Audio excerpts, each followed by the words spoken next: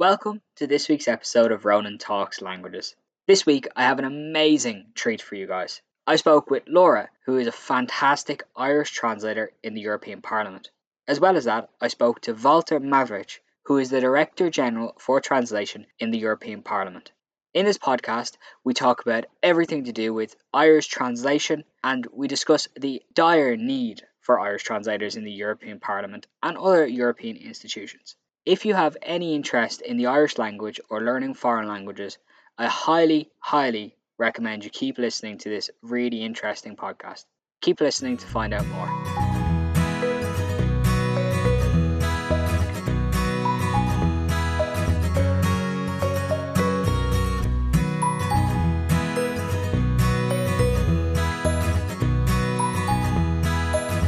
How are you, Laura? Hi, Ronan. I'm good, thanks. How are you keeping? I'm good, thank you. I just want to have a quick chat to you about Irish in the European Parliament. Very interesting. Not something that we hear about every day. So can you just tell me a bit about your current position? So basically I'm currently working as an intercultural and language professional in the Irish Translation Unit of the European Parliament in Luxembourg. I've been here for about 18 months now. I started off as an Irish translation trainee in the unit, and so basically I ended up getting a job after my traineeship. So far, I'm really enjoying it. So a lot of my work deals with translating documents from various languages into Irish. So my working languages are Irish, English, German, Italian, and I'm currently learning French. Yeah, it's really interesting. We get to translate a variety of documents in the Parliament, especially legislative and political documents. Those would be the main documents that I would translate. We also translate a lot of documents from the committees, which deal with various activities in the EU. I would translate a lot of reports and amendments to legislation, legislative proposals, that kind of thing. So it's very, very topical and it gives you great insight into what the Parliament is doing at the moment. And would you have known anything about, like you say, legislative, or I can't say that word, stuff like that, like about employment and all that? Would you have known about that before you went in, or is it just stuff that you learn as you go along? I suppose I had an idea of what was involved with the institutions, but I didn't really have a good understanding of how the EU worked until I actually started working there.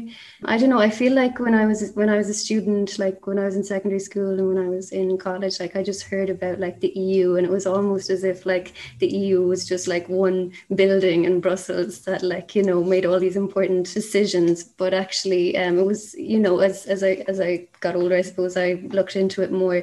I don't think really that there is as much awareness about the EU institutions and what exactly they do for their citizens in Ireland as there is maybe in other EU member states. But no, I like obviously when I was a trainee, just by the fact that I was translating so many of these committee documents and plenary documents, that obviously gave me an insight into kind of the legislative process within the Parliament and how the Parliament interacts with the Commission and with the Council and with other EU institutions. So it's definitely something that I became more aware of as time went on.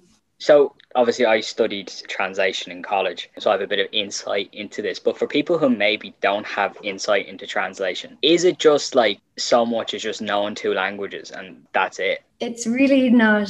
It's really, I mean, translation is quite a complex process. I mean, I think for someone maybe who hasn't translated before, it might just seem like, might seem like something easy to do, but actually there is a great deal of work that goes into it.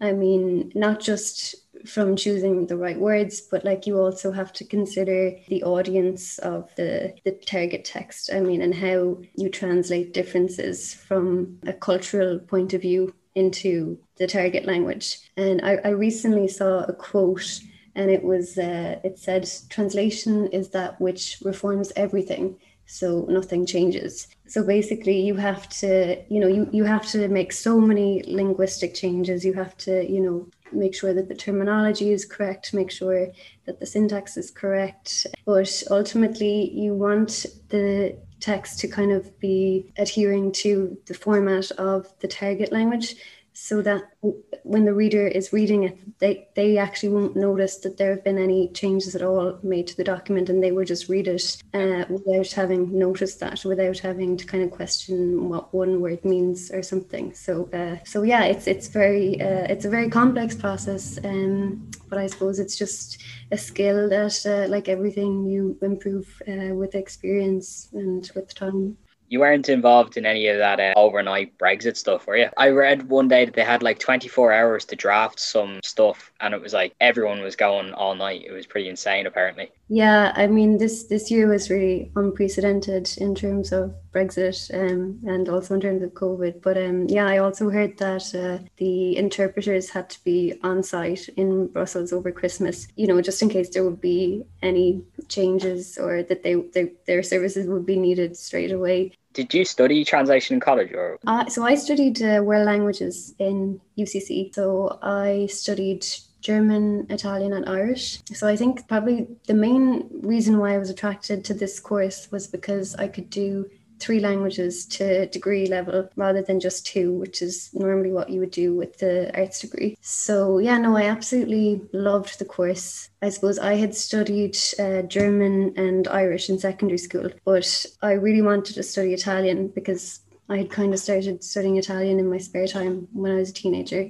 And so I didn't really want to have to, make this decision to leave one language for the other 2. So it was great that I could kind of have the 3 during my college, and that I could do 3 to undergrad level. So yeah, it was a really good course. And I mean, we got to study linguistic modules with it, and it also had an Erasmus year, and we were very flexible in terms of the modules that we could choose. Like, I mean, I studied everything from Italian literature to Irish poetry to German philosophy. So it was very broad in the subjects that we were able to choose from. So yeah, I really, really enjoyed it. And were languages something that you were always like interested in? It was actually, from the time I was a child, I was exposed to the Irish language.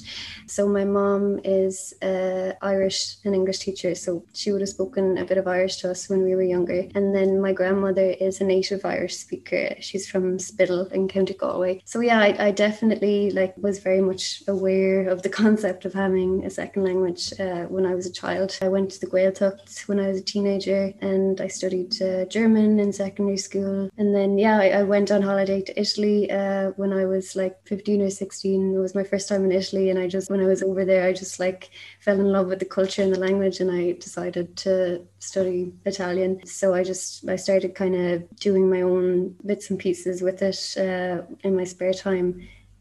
So that, yeah, I suppose when it came to deciding what I would like to do in college, I knew that studying languages was definitely something I was interested in, and something that would hopefully lead to a career that I would enjoy. So yeah, that was kind of how I got to the job I have today, I suppose. So how did you decide between German and Italian for your Erasmus year? That's a good question. The thing is, well, I had started studying Italian when I was in first year, and after my first year exams, I went to Italy for 4 months to au pair. I went to Florence to work for a family there. So I suppose when it came to me making my decision about where I wanted to go for Erasmus, I decided to go to Germany just because I hadn't lived in Germany before, whereas I had lived in Italy. And I don't know, lots of people were also telling me, oh, German is such a good language, it has such a good economy, if you study Italian, you're not going to get a job. But actually, Italian is a really important language in the EU, so I'm glad that I have both. But yeah, I suppose it was the fact that I hadn't lived there before, but Erasmus in Italy probably would have been lovely as well. Were there any standout moments from your Erasmus in Germany? Actually, where did you go in your Erasmus? What city was it? I went to Leipzig in Eastern Germany. Yeah, I suppose there were many standout memories. I think just the layout of the year was great. I mean, it just constantly revolved around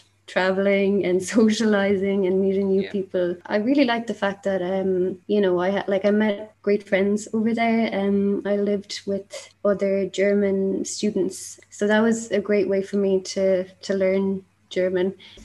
Irish friends that I had over there, and we would always just be traveling all of the time. So we used to go on to Skyscanner and we'd literally be like, okay, what's the cheapest flight we can get? I remember we went to Bucharest one weekend just because we got like €15 return flights or something ridiculous like that. I know Germany is very generous on their, is it holidays? They have all of February off or something around that time? Yeah, they do. Yeah, we had like February and March off, but then our semester didn't start until April, so then we finished a bit later in the summer. But yeah, that was great to have that time off. So you got your job in the European Parliament as an Irish intern. How did you end up coming across that job? Well, I started when I finished my exams in college.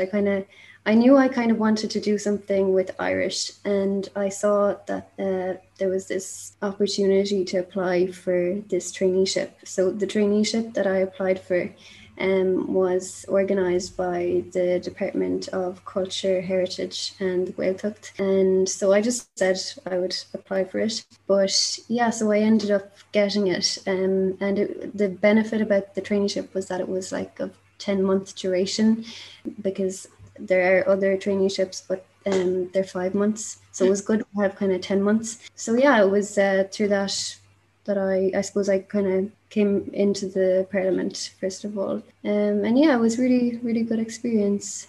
Let's say someone who's never done translation before but has the language, could they potentially do the same traineeship as you? Absolutely, yeah. I know the traineeship that I did, I think they started advertising for it like around maybe April or May.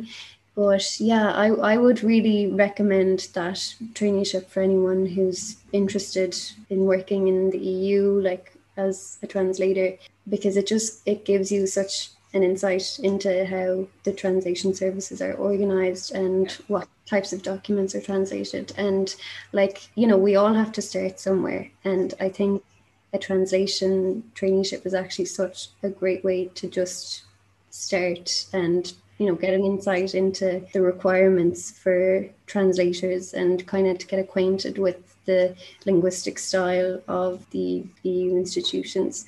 Is it a stressful job? It can be a little bit stressful. I suppose every job can be stressful, but sometimes I suppose the week before sessions or the week of plenary sessions, we would have very short deadlines for jobs that are quite long, for like translating documents which are quite long. Okay. So what does it take to be a translator? Is it something in you, or can you be trained? Well, I suppose kind of having a natural aptitude for languages is a huge help.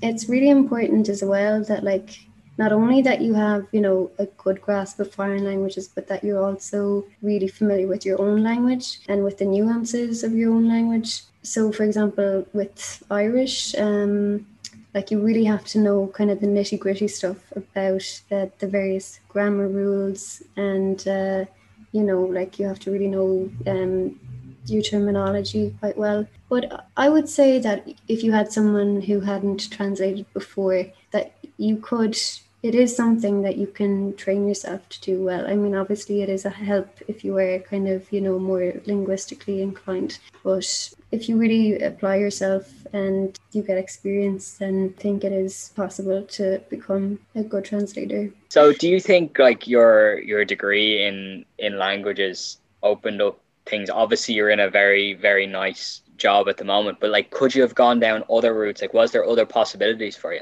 Definitely. I suppose the thing about languages is that it's very broad, and that can be a good thing or a bad thing, because in one way, you have skills for a lot of different fields, but then you're confronted with so many choices. But yeah, I definitely did maybe consider doing something like language teaching, and I also considered doing maybe journalism. But translation was something that was always kind of in my head since I was a teenager, particularly Irish translation. And I suppose I still wasn't 100% sure about, whether that was the job for me, even when I was leaving university. But I thought that, if I do the traineeship, then that's going to be a good indicator of whether I want to pursue that career or not. And yeah, no, I'm really happy with the job I have now as a translator. Thanks for talking to me, Laura. It's been really, really interesting. Thank you so much for having me on. It was lovely to talk to you. So after that great chat with Laura, I am so honoured to introduce to you Walter Maverick, who is the Director General for Translation in the European Parliament. Hi Walter, how are you? I'm fine, Ronan. How are you? I'm very good. Thank you so much for joining me. It means a lot. Thank you very much for the invitation. I'm very glad to join you. So you are the Director General for Translation in the European Parliament. Could you tell me a bit about what your role entails? Well, yes, the Director General, of course, is an administrative name. That means that I'm the boss of the translation service, which is a global leader in translation. We have about 1,300 language professionals who work in different profiles, and my role is to manage primarily. But originally, I'm a linguist. I come from less spoken language, as we say now, politically correct. My original language is Slovene, and I come from the North Adriatic region of Slovenia, which combines many languages at the same place. It's Italian and Slovene are almost at the same, so I consider myself sometimes even bilingual, not sometimes, quite frequently. But at the same time, also German, Friulian, which is probably the language in Ireland is not known very much, but also Croatian and Serbian and other languages in the area. So you grew up very much multiculturally, you could say multilingual. Yeah. So was it almost like a natural progression for you then to go on and study languages in university and that I kind think of thing? that is the main reason I did. Yes, I think I was just speaking today with a friend when we reminisced a little bit about our past, and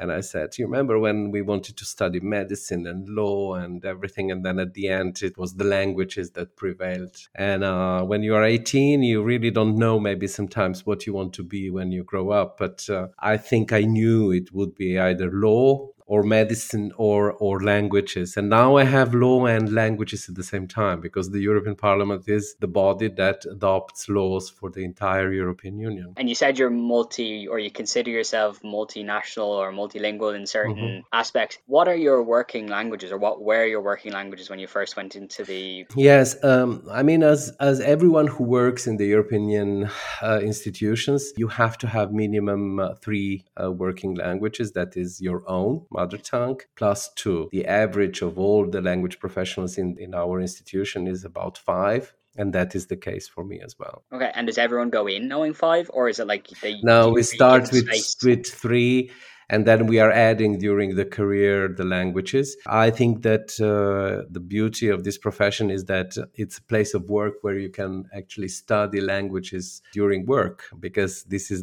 what the service requires you to do. Of course, we have a list of 6 languages that we need to have, and we need to train almost everyone, and that is English, French, German, Italian, Spanish, and Polish. But for motivational purposes and for other purposes, we organize language courses all the time for all 24 official and working languages of the Union, even Slovene, even Irish. And we always invite people to join, especially when we have small groups and maybe to organize a group on some language. Of course, it is easier to organize in an intensive format, let's say during the summer, but sometimes we have to organize it also during the regular year, but maybe in a non-intensive format. And are there any languages or language combination that are most useful in the Parliament or in any European institution? Yeah, in any case, when we publish the post and when we publish the vacancy for the positions, we always specify what is the most useful combination for us, and it depends from language to language. We look also at what the structure of this language team is. You have to understand that the language teams we count all the language professionals together. There are close to 40 people. And so we look at the structure of these language teams, which languages are needed. But still, at the first, we require perfect knowledge of your mother tongue. But I intentionally use the word perfect because for us, it's the most important thing is the knowledge of your own mother tongue. And then we vary between the 6. So English, French, German, Polish, Italian, and Spanish. And then, depending on the need, if I publish the post for, let's say, Slovenian, I would probably go around 6 languages, because that's what I will need. That's where the source documents will come from, and that's where the majority of the studies in Slovenia are done. Not, for example, the majority of students of languages in Slovenia would be around English, French, German, Italian, Spanish. If I publish a competition for Irish, I would probably ask for English as a first language, and then I would focus more to French, Spanish, and German, not so much other languages. But we try to be as equal as possible for all languages, because if we look now at how people write in the European Parliament, especially the members of the European Parliament, we see that even sometimes they're not educated native speakers of English, but they do use English as the first source language. They write in English. The percentages of the source text in English vary, but they can reach even 80% sometimes. But on average, is between 60 and 70% is in English.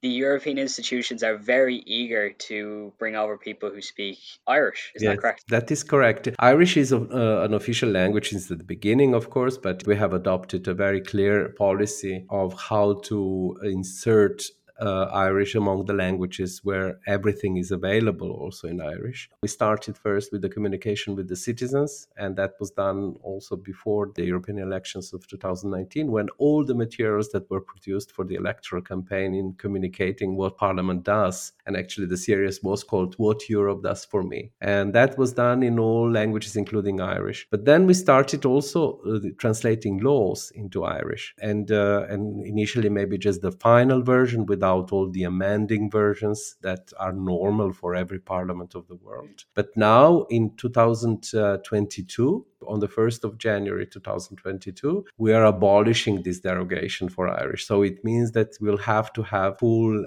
availability as much as possible, of course. And that is why we have created the Irish Translation Unit, an Irish translation team with the language professionals in all profiles. And we are quite happy in cooperating also with the government of Ireland in this domain, very much supported by it, trainees with the university programs. I myself have visited on many occasions also the universities in Ireland to give presentations of what we do to the students, and many of them then join us. So, to become an Irish translator, do you require any special training? Yeah, the same as for others. Now the Irish, as we call now, we try to abolish the word translator. We use the intercultural language professional now, and it is to define also really the specific profession in the Parliament. It's really making it closer to the citizens what we do.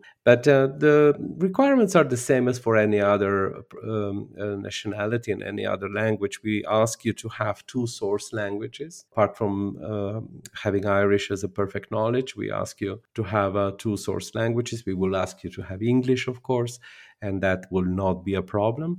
But we want also another language. That is for the intercultural language professionals. They have to study, they can study any university. They don't, any university degree. They don't have to have a translation degree for that, but of course it would be much more welcome if they do. And if they don't, they will go through a series of exams like everyone. We call this procedure competition, but the exams last, there are about 5 or 6 exams at the end of the process, and they last about 9 months altogether because there are different steps, and then you become eligible for the recruitment, and then different institutions, including the European Parliament, would call you. That is for the translators or the intercultural language professionals, and then we have also another profession which is called proofreaders, and that is equally an important position. It's at the beginning of the translation process and at the end. And now it's linked very much to technology,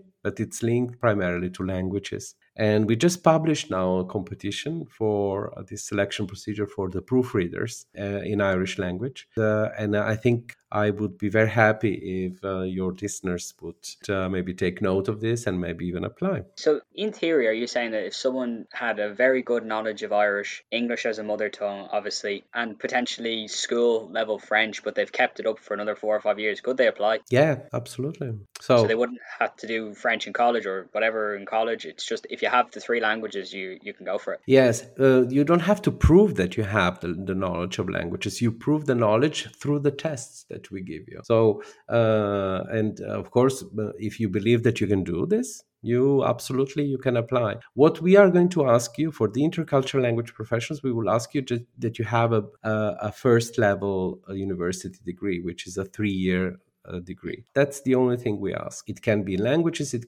Doesn't have to be in languages. And then you come and you pass first. It's a series of exams with multiple choice, computer-based tests, and then you pass the translate. You have to pass the translation tests. Of course, the translation tests are difficult, but you will have to translate into Irish, which is your mother tongue, or you will have to translate into English, which is again for many colleagues in Ireland a mother tongue. That's why we require a perfect knowledge of the mother tongue. But if you, of course, in the case of the translation, you will have the help of the dictionaries as you would normally have if you were translating. For the proofreaders, it is a different combination of requirements. There is also some experience required, but it's a lower level of education then.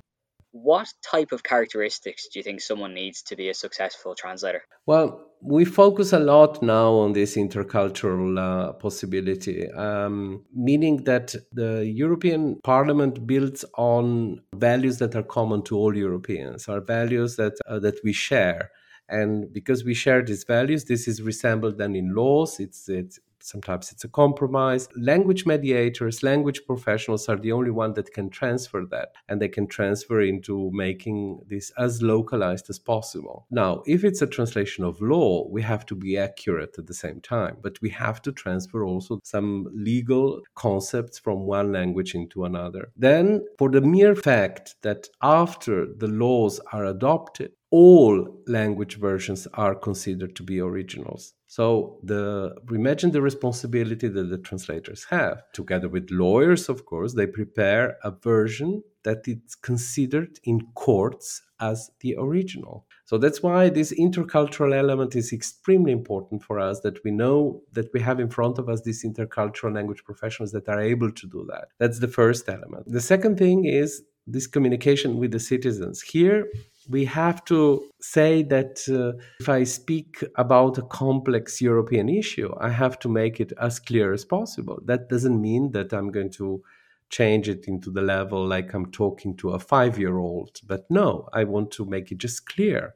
And that means that I will adapt it, I will localize it, I will translate it in such a way that would contain maybe shorter sentences, not long, complex sentences. I will not use maybe passive voice so much. I will use stronger verbs. I will not use these bureaucratic verbs. So there are many things that only linguists can do in the communication with the citizens. We are, of course, not going to produce the content. Content will be done by other professionals. If I have to talk about vaccines now, what is European Parliament doing to accelerate the vaccination or to control the distribution? At this point of view, I want to be as clear as possible in the messages to the citizens, not a complex bureaucratic type of communication. So this is the second, speaking the language of the citizens, or as we call it, citizens' language. And then we have something that you have it or you don't, but we'd like to promote it.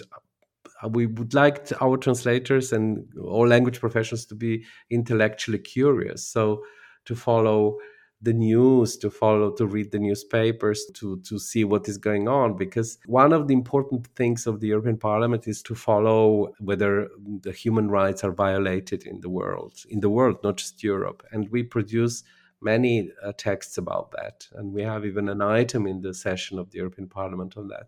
So imagine when you have to translate, and if it's a totally different concept from what you've never heard before, it's good that you know about it, no? And if you know about it, it's easier to translate. So these are the things that I would expect. I could go on and on with other more linguistic things, but yes, I think these are the things I would say as the most important. So to be intercultural facilitator, to be oriented towards citizens and use citizens language and clear language, and to be intellectually curious, apart from knowing the languages and everything. Yeah. When someone thinks of the job of a translator, normally, more often than not, they're going to think of sitting by themselves in front of a few dictionaries, loads of pieces of paper everywhere. Is that far from the truth? Well, I don't know if you know in Ireland, but probably you do. You have this. You're celebrating probably the same patron of the translators as we do.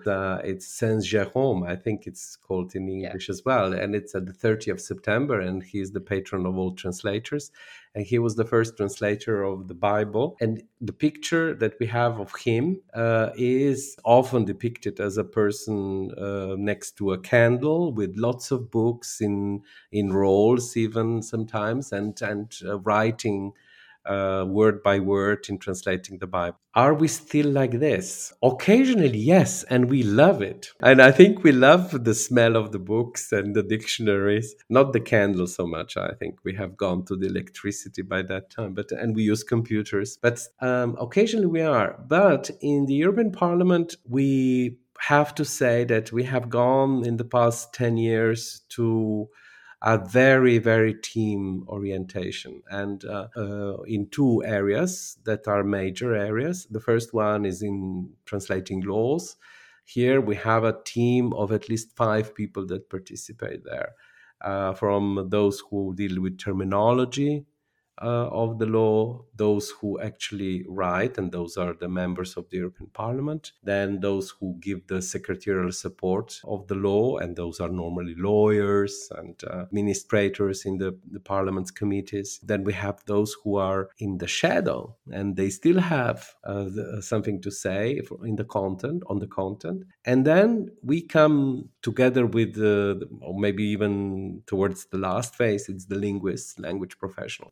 That's one area. And the second area is this communication with the citizens. Here, it's we have to have a very, very good contact with the client. Of course, the client is the citizen always, or it is the person who created this content. There are many things that we use in this citizens language approach that require nothing that resembles Saint Jérôme. It's on the contrary, it's very, very, very, very collaborative work. You said the translators are very much in the shadows. The best translation jobs, you'll never know that there was ever a translation job done. Would you agree with that? Absolutely. I mean, it has to sound like an original. And when I studied translation, I remember my professor who always said, "You have to feel the soul of your of that language in that translation." No, so if I don't feel the Slovenian soul in my translation, then it's not a good translation. So that is why it is very important to be perfect in your knowledge, perfect in your perfect in your language, perfect in knowing the subject. Because let's not also forget one thing: we who are language professionals, not just translators, also interpreters and everyone, we are never going to be experts in that specific field. We will probably know a lot, but we will not be experts. Our expertise is languages. What advice would you give to people who are listening to this and they're thinking, okay, I have Irish, I have English, and I have one or two other languages? What advice would you give them? Well, I would like to say first that there are options to work at home in Ireland and options to maybe move outside Ireland. If you decide to work at home, I think you will have to focus on different types. I think the I don't know Ireland that much to judge that, but it's valid probably for any society. You will have a different client there, and I think the application of all the criteria that I talked about before is the same, but it will be with another aspect. And I think there you will have always this advantage that you will be living in the society where everybody speaks this language. So becoming a translator there and staying in Ireland and working for a translation agency or working for as an independent translator, freelance translator, is of course has many, many, many, many advantages. But you will lose this international and this cosmopolitan and this multilingual uh, um, part of it that helps you understand maybe the facilitation between many cultures. And that's where we come in. So if you more want to work on that part, so facilitation the communication, facilitation the transfer of, in our case, the laws, then you maybe decide to work for us. We'd like to ask all the colleagues that are considering either studying translation or are finishing or have finished, that they focus on what is their mother tongue first. And if it's Irish, we have many opportunities. We are setting up a team now of about 27 actually translators, and then about 10 proofreaders. Some of them are already there, but it's not all finished. So we still have opportunities, and we publish now this vacancy for the proofreaders. Hopefully this year we're going to publish also one competition for the intercultural language professionals in Irish. But if your mother tongue is English, then we have many opportunities there as well. Apart from these two, so for the intercultural language professionals and the proofreaders, and both of these are published or will be published this year. We have also one important competition that was published just yesterday, so 3 March 2021, and that is English language, clear language professionals, meaning dealing with the originals in English, correcting, editing, giving advice, giving drafting support, adapting, localizing.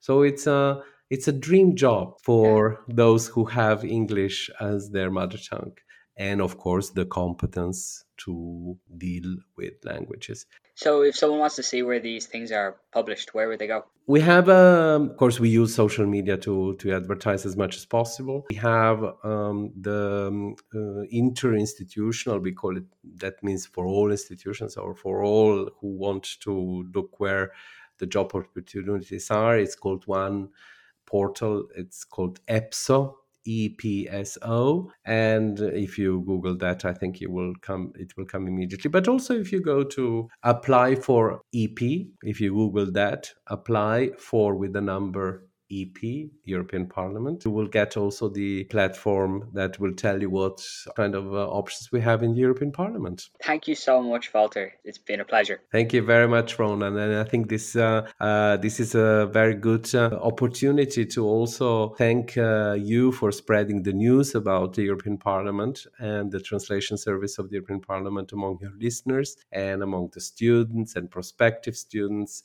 And I would like to thank you personally for that. And I wish you all the best. Thank you for listening to this week's podcast. I would like to thank Laura and Walter for taking the time to talk to me, and to thank you for taking the time to listen. If you enjoyed this podcast, please be sure to subscribe and follow me on Instagram, Ronan Talks Languages Podcast. Until next week, thank you.